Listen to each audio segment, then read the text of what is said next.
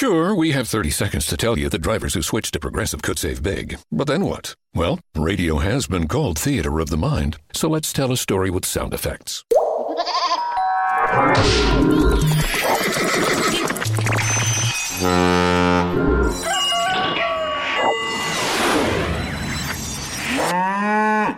Wow, it's like I was in the story. Almost makes me forget this was supposed to be about saving big with Progressive.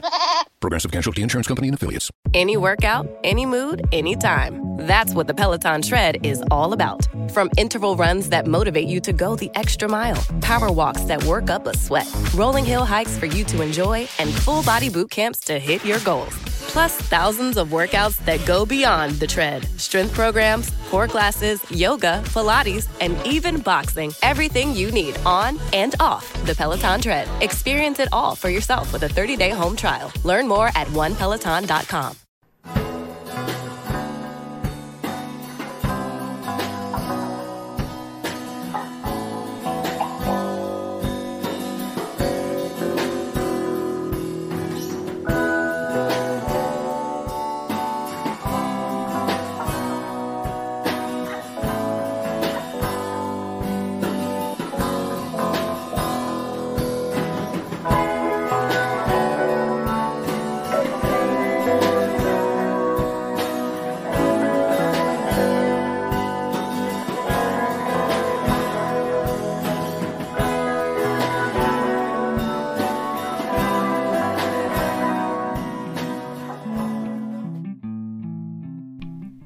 What if I told you that festivals, something that many of us love, are going to be back potentially in a way bigger way than they were before COVID-19?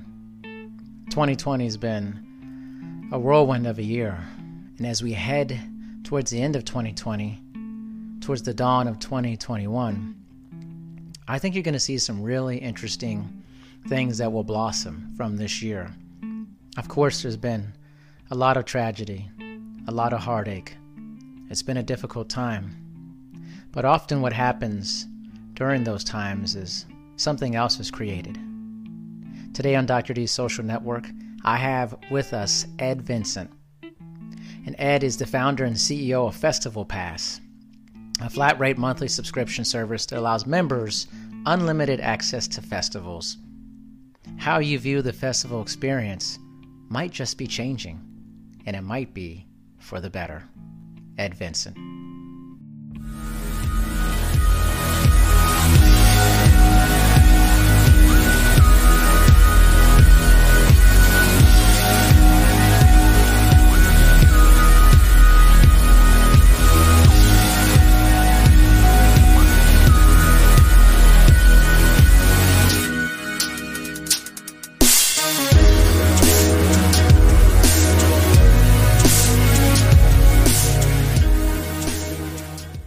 All right, we're here back in the network, this time with Ed Vincent. Ed, how's your day going today? So far, so good. I'm down here in Austin, Texas, and it's sunny out, and the weather's not bad. Awesome. I got several friends in Austin, and I've been there a few times. Really nice place. Yeah, I'm a new transplant. Just moved here a little over a month ago from New York City. Been in New York City for 23 years. Whoa, man, that must have been a little bit of a change, huh? Yeah. It's a different atmosphere, but a good opportunity.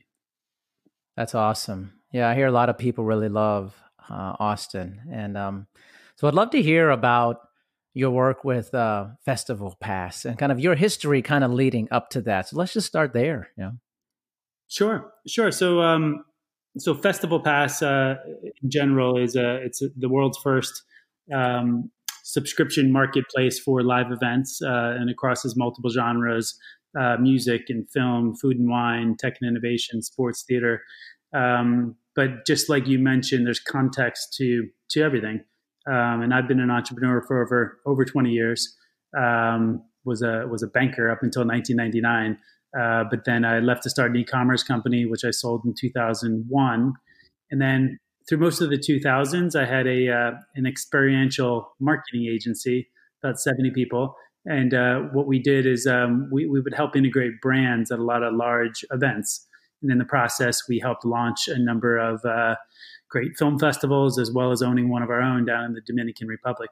But during that, almost decade of being in that business, I grew to have a passion for live events and what it means to have a moment in time and have the community surrounding that event, whether it's a small, community food and wine in a local neighborhood, or a big show at an amphitheater, or a large multi-day festival. It's really a special moment in time. So as I kind of went through that process, I eventually had a software as a service business that I sold in 2014, and then had a data consultancy for the last 6 years in the entertainment space. So learned a lot about what consumer data means with big clients like A&E Networks and AMC Networks. And during that time, I was asked to come in as the interim chief data officer for a company called MoviePass, which many people may remember. Yes. As jumping out and then and fizzling out. But there's many reasons for the reason that was successful, and some reasons why it didn't continue to succeed. But fascinating time to understand the good and bad in that world. But that all led up to me looking at a big marketplace like live events, which is a $200 billion industry pre-COVID, and will be again once we come out of the other side of COVID, will be another $200 billion industry. But seeing a lot of reasons that a marketplace model under the way we are going at it with Festival Pass makes a lot of sense. So what is it about kind of I think for our listeners, you mentioned something about kind of the experience of being at a festival and that community and really like kind of the DNA inside us related to these big experiences. What have you learned about that element of festivals or live music events that really draws people in? Yeah, it's just really about living in an experiential life. I think there's been a big kind of recognized in the media concept that millennials tend to rather spend any discretionary dollars they have on experiences over hard goods. And I think that spirit, even though sometimes they're bucketed in the ones doing it, that spirit extends to everybody. So, at all ages, whether you're in your teens and you want to hang out with friends at a concert or an event, or either as you advance in life and want to have a nice glass of wine and some great food from great chefs in a community of hundreds of people or thousands of people, you really can't take away that human interaction. And I think that's a lot of people are feeling that with the Zoom fatigue going. Mm-hmm. Everybody just wants to get back together.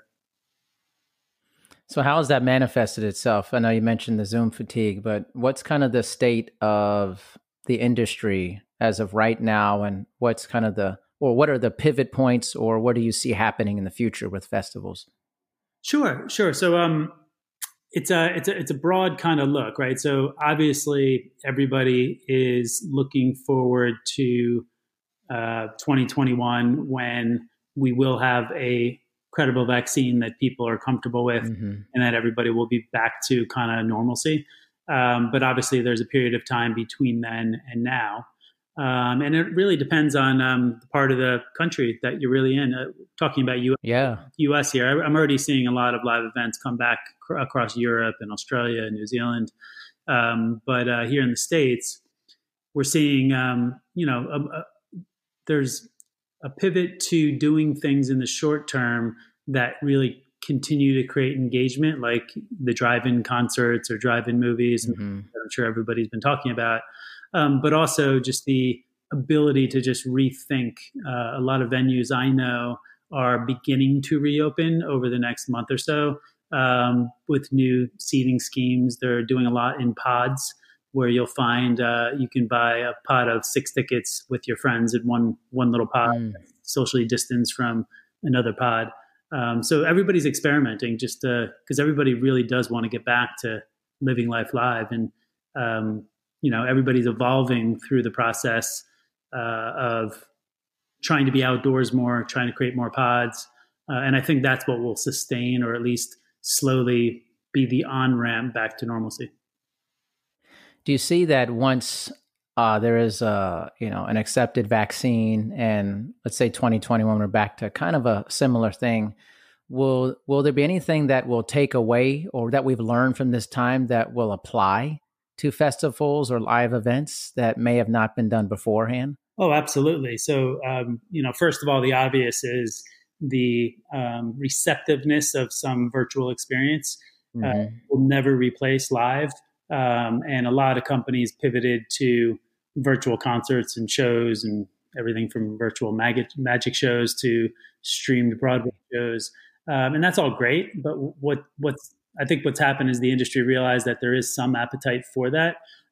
So I do think on the other side of COVID is there will just be things that are complementary. There'll be more, even the smaller scale shows that are live will also have a streaming component to it to reach a broader audience. Things that back pre-COVID people didn't put a lot of energy into, but now it just would become more acceptable to say, hey, there might be 10,000 or 50,000 people at a live event. We're going to stream that and we're going to reach an audience of others, but it won't replace the live event. It'll just extend it. So that's one. Yeah, yeah. No, go ahead. I want to I interrupt. was going to say, wouldn't there be more revenue possibilities potentially if you're putting it out there to even a large? So, let's say you get 50,000 people at an event, and then you're also, asking people to pay to stream it as well. It could be even a bigger industry than it was before because of the confidence in doing that. Absolutely. Yeah, I highly agree. And kind of what I was saying is that sometimes when in any industry, the adoption of things moving to the other side go quicker when certain events make it happen, meaning that there was always this move to complementary streaming for live events. But unless you're one of the big, huge companies that at the time could put on the production value to stream something at scale, it just wasn't worth the time, effort, and money to do so. But now, because of COVID, there's dozens, if not hundreds, of companies that have come into the marketplace to assist streaming at low cost ways. So now you are able to do exactly what you mentioned. So you could be a local festival that might have 10,000 people or 5,000 people, and you can still cost effectively reach that audience. That's amazing. I mean, there's lots of great small venue or small event artists and things that are going. They're just like, man, you go into a small town and you see somebody amazing. You're like, where has this person been?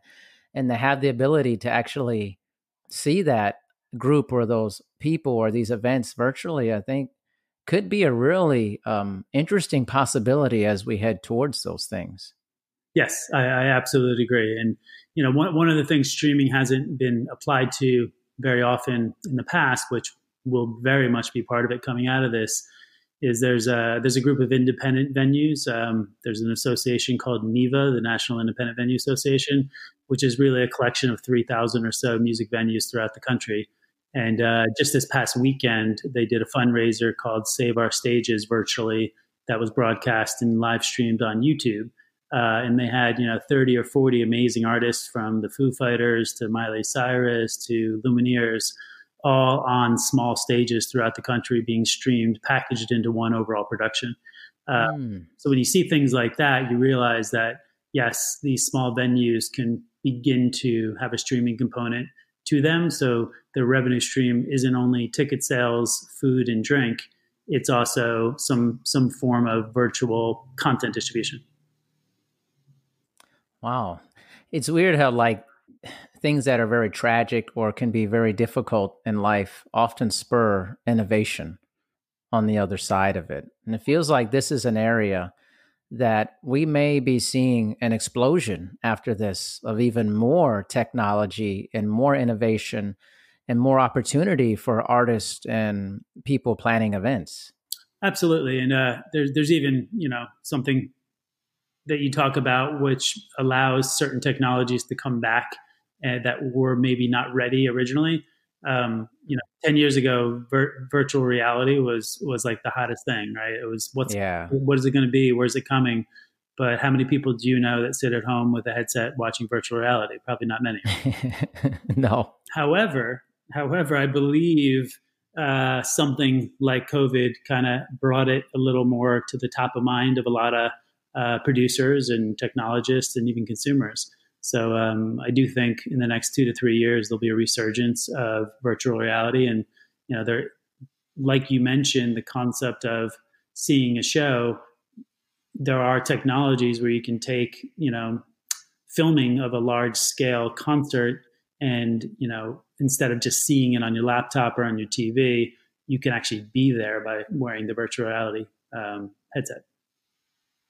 That's mind blowing. I believe it. I believe it's definitely going to happen for that. Tell me a little bit about the subscription model that you guys have, and what maybe the relevancy of, or the increasing relevancy of subscription-based models in like our streaming and different aspects of that. Sure. So there's a bunch of different pieces. There's one, over the last, call it 3 to 5 years, subscription models have become something positive for both the consumer and the business, right? So this is more of a high level comment, and then I can get into more of the granular details. But on a high level, consumers tend to appreciate subscription models because it allows them to budget for certain things. It allows them to generally have things acquired at a lower cost, and it enables them to kind of commit to certain things that they enjoy in a way that again keeps it within budget, but at the same time allows them to understand what their costs are going to be. For the business, it's great because it enables the business to predict revenue streams. So any kind of ad spending that goes against acquiring a customer, you have a better prediction on what the regularity of those income streams are on a month-to-month basis. Super helpful just from the pure management of business, as well as marketing spend.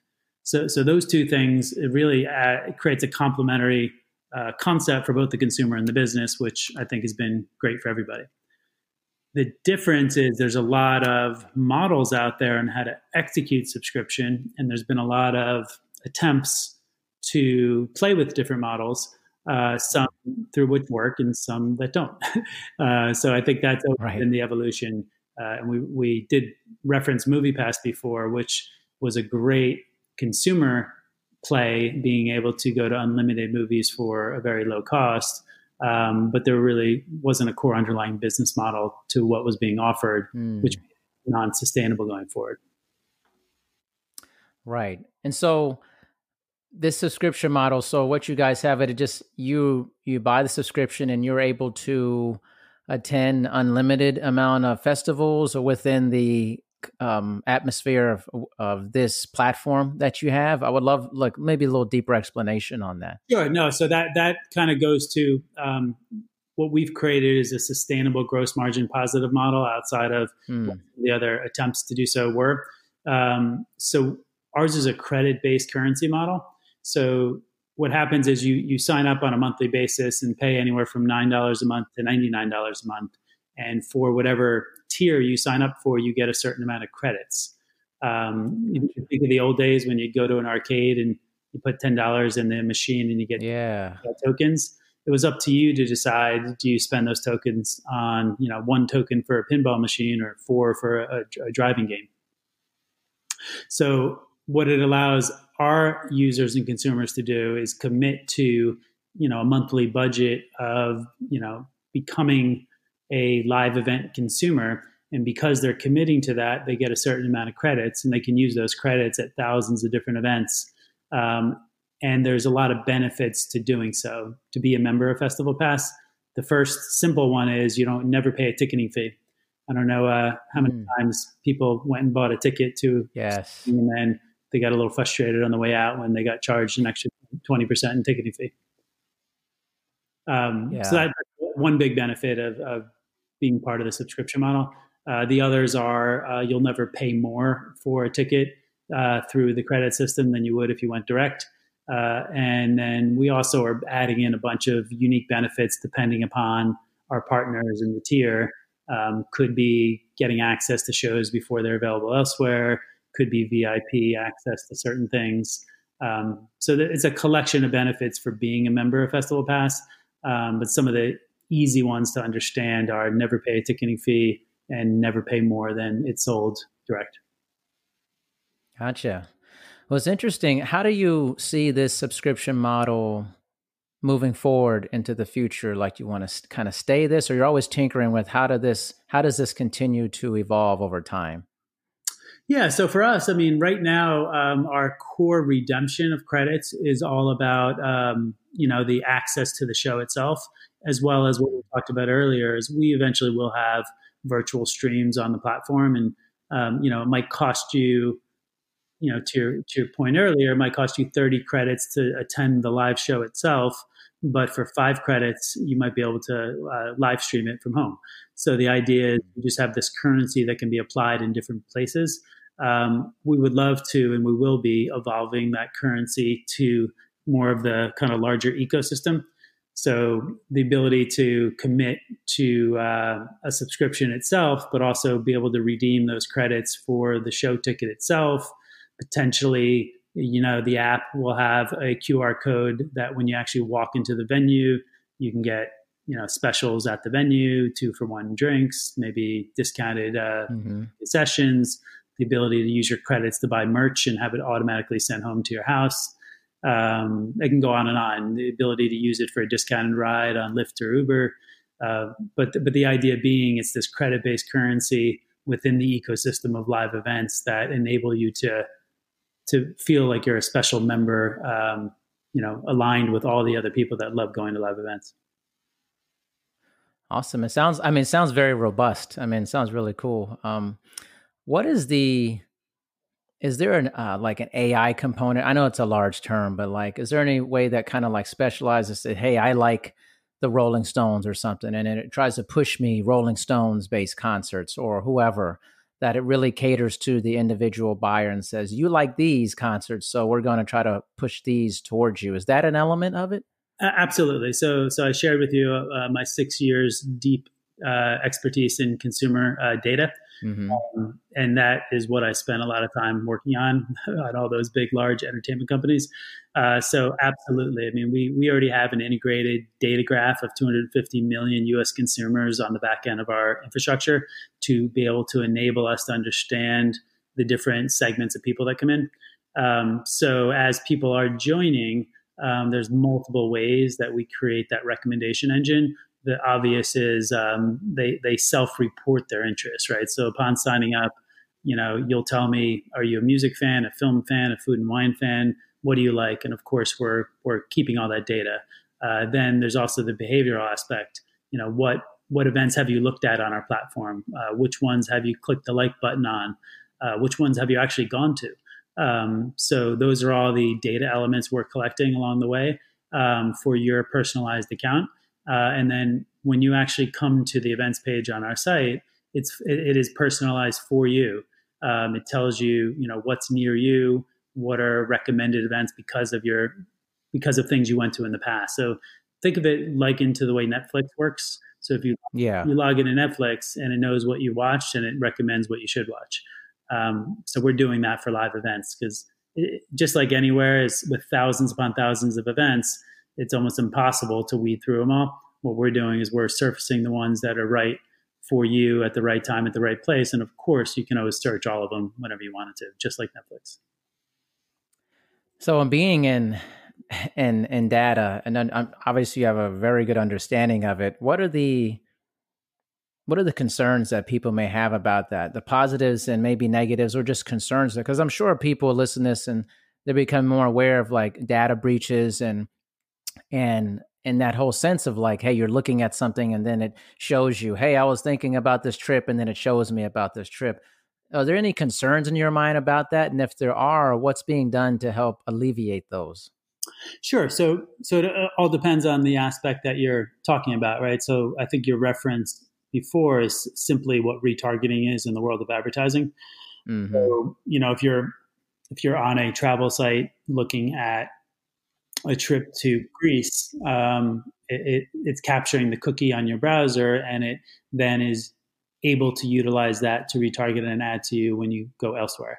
That's a little different than what we're talking about. Not to say that that isn't just a prevalent thing within the internet. It just is.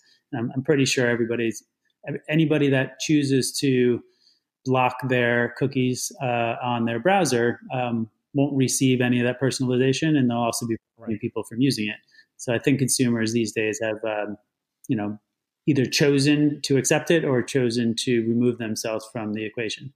On our side, what we're talking about more is as you're engaging in the platform itself, you're self-reporting and you're choosing to do things that will help us help you, right? So it's really a symbiotic relationship. We're not taking your data and selling it to the highest bidder. We're actually using it just to build a better experience for you within our environment. Yeah, I think it's a good distinction between that, because sometimes I think it can be all thrown together and that information. This is probably a little more high level. Maybe it doesn't concern Festival Pass.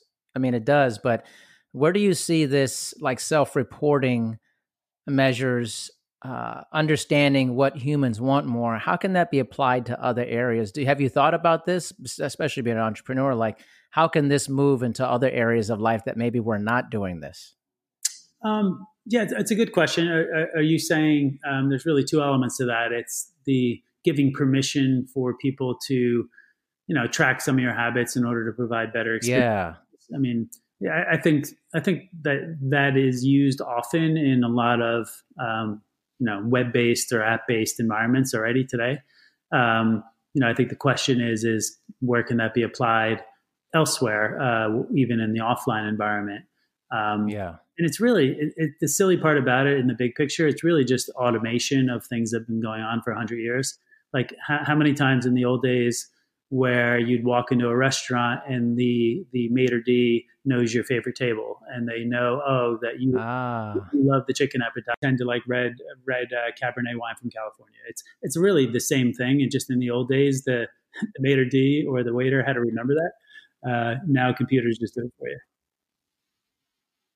That's a good point. I think sometimes we don't make those associations about that when let's say, a waiter, waitress, you go in there regularly and they go, I want the regular, or they know, hey, you want this tonight? And you're like, yeah, because people are like, there's a sense of comfort when, let's say you go to a place and people already know what you want, which tends to go towards what people are very creatures of comfort based. And so it feels like we don't make those connect. Like how you explain that, I don't hear that among people.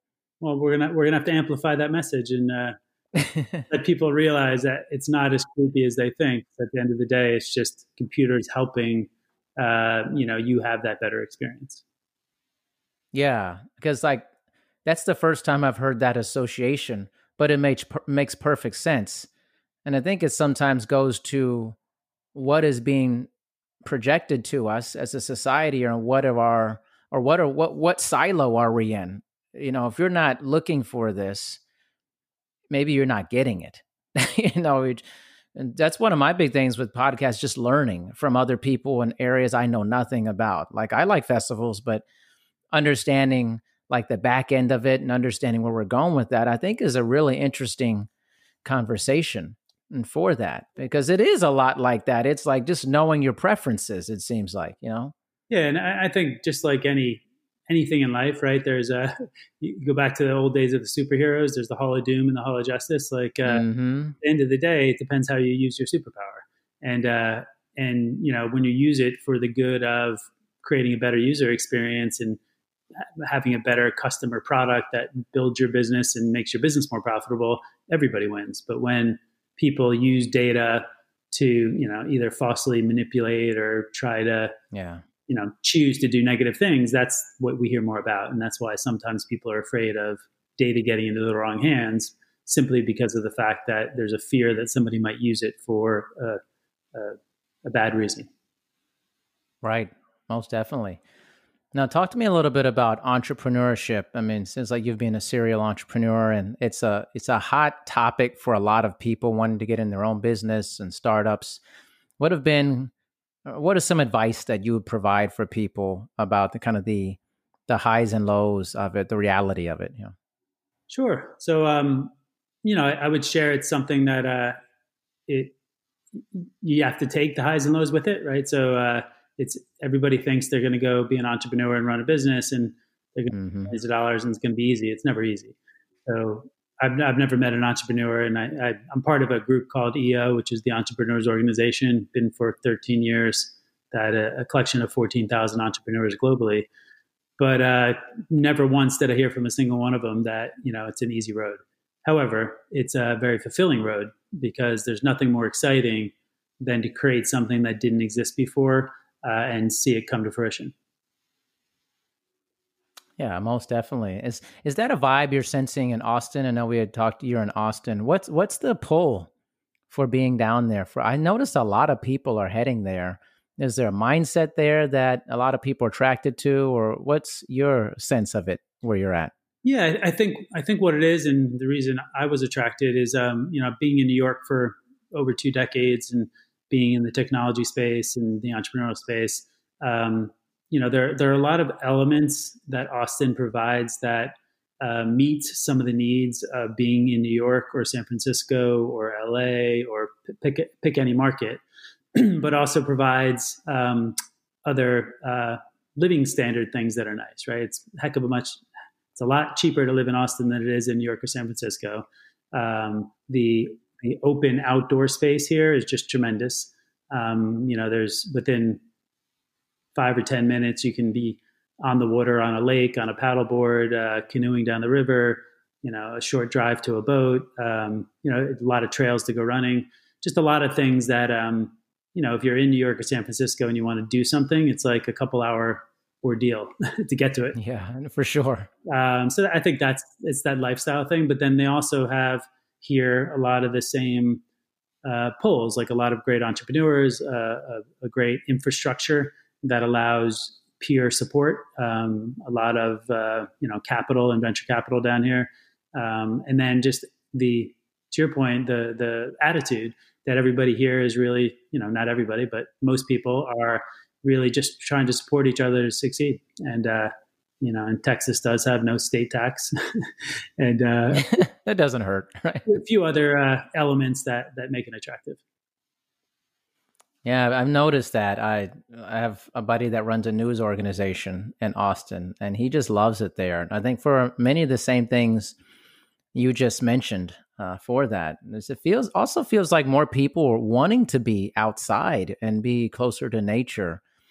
And city, have you noticed that with basically like, not that city living is going to dry up. I mean, people I think will still enjoy them at some, as we go down the line, but have you seen kind of that migration of people from cities like New York City to other places that are more wide open?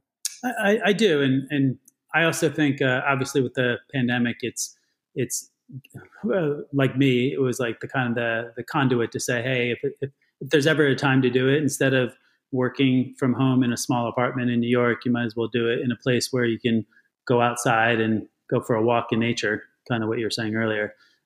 Might as well have that right at your doorstep.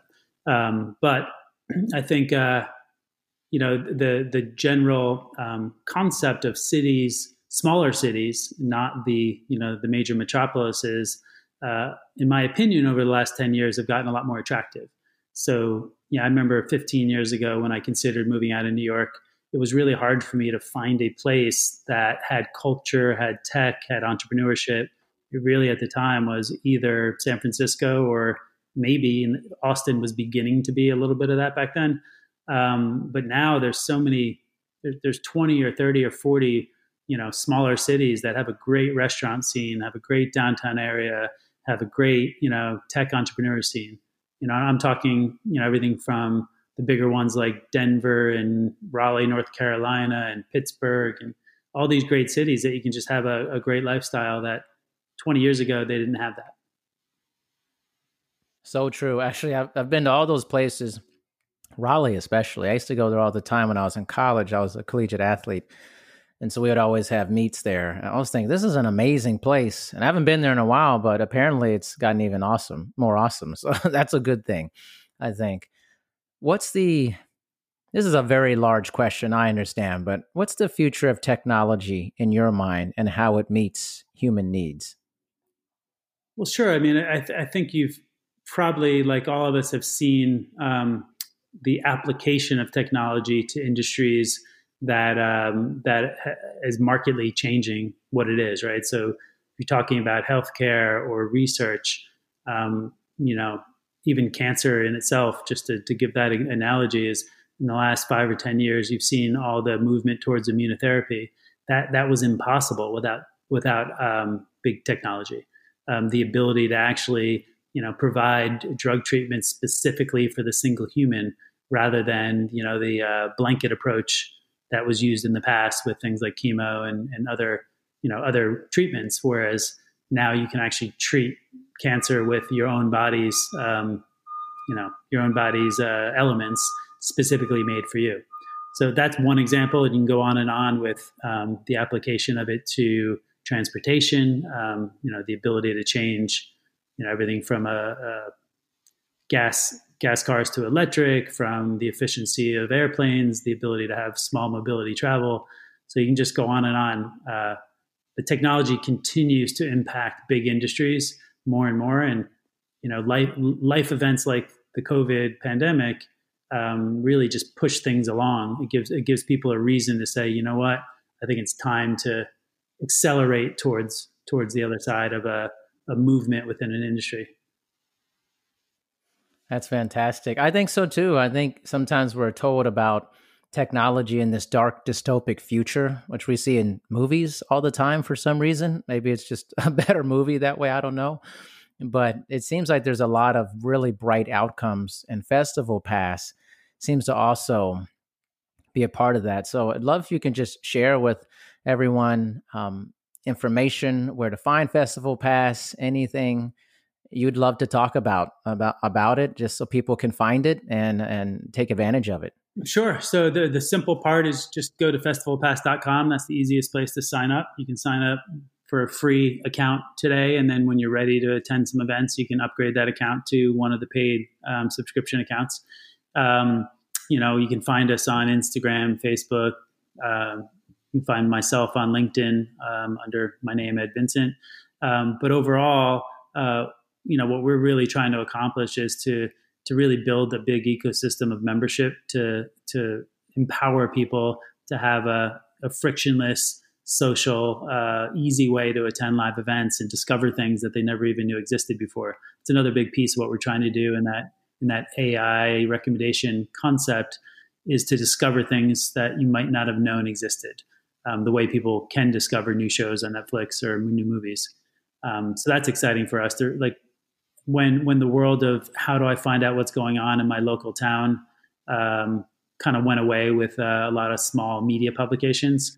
People used to go to the newspaper to find out what's going on for the weekend, or the radio station would be saying the big events that are going on. There's really no place right now with a fully aggregated, searchable context outside of knowing what you want and going to Google and searching for it. It sounds very powerful, like a very powerful platform for that. And sounds simple. Making things simple to sign up is really important. Yeah. Yep. No, absolutely. So we're excited. We're, we continue as we go forth to build partnerships with, I love supporting independent music. We're excited to try and help all the live independent venues get to the other side of COVID so they can survive, then thrive. And then really just get everybody back to enjoying life. That's incredible. One last quick question. Do you work with independent artists as well, or is it just venues? I would say it's partners across the board. Mostly it's either venue owners or rights holders that are organizing shows or events. Over time, I think we'll get more into providing opportunities for artists. Just like everything, you can't boil the ocean, so you can't do too many things at one time. But the first step is being a great B2B partner and conduit for a lot of the owners and organizers of events, which includes venues, which includes producers, which includes anybody that has the right to sell a ticket to an event. But as we evolve, we will provide more and more opportunity for all the constituents in the community to participate. Fantastic. Well, Ed, it's been a pleasure speaking with you. I really appreciate you sharing this information, and just another entry into what's happening and what's new and what's part of the future of our society. So thank you. I appreciate it, Darian. Thanks so much. All right. Have a good one, man. I'll be in touch. Sounds great. I appreciate it. Thank you. So let me ask you something. How do you get your news? Because I know you want to stay informed with what's going on here in the world. There's so much going on a regular basis. And it's something that's been a problem for me personally. And I've been searching and searching and searching, and finally I found a news source that I think all of my listeners are going to love. It's called The Donut, or the dose of news useful today. The founder and CEO, Peter Nowak, is a good friend of mine, and when he turned me on to it, I was just blown away. Finally, a daily news source that delivers succinct and factual news about all the world's occurrences, and it's an easy access to finding things that you just want to get information about. And it also serves up a lot of positive news stories that you won't hear anywhere else. It's your daily reminder that there is good in the world, even if it doesn't feel like it sometimes. So, get the donut, stay informed. It's 100% free. You can unsubscribe anytime. Visit thedonut.co or text donut to 66866 to sign up today. Thank you for listening to this episode of Dr. D's Social Network. Make sure you listen to future episodes. Also, please make sure to rate and review My Dad's Show on Apple Podcasts in the rate and review section. Thanks, everyone. Any workout, any mood, anytime. That's what the Peloton Tread is all about. From interval runs that motivate you to go the extra mile, power walks that work up a sweat, rolling hill hikes for you to enjoy, and full body boot camps to hit your goals.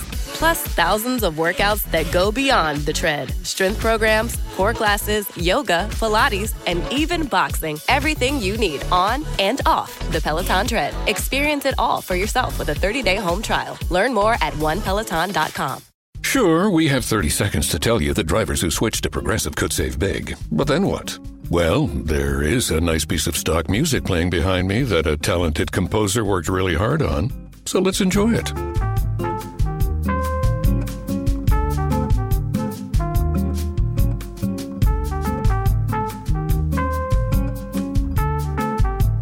Wow, almost overshadows the saving big when you switch to Progressive part.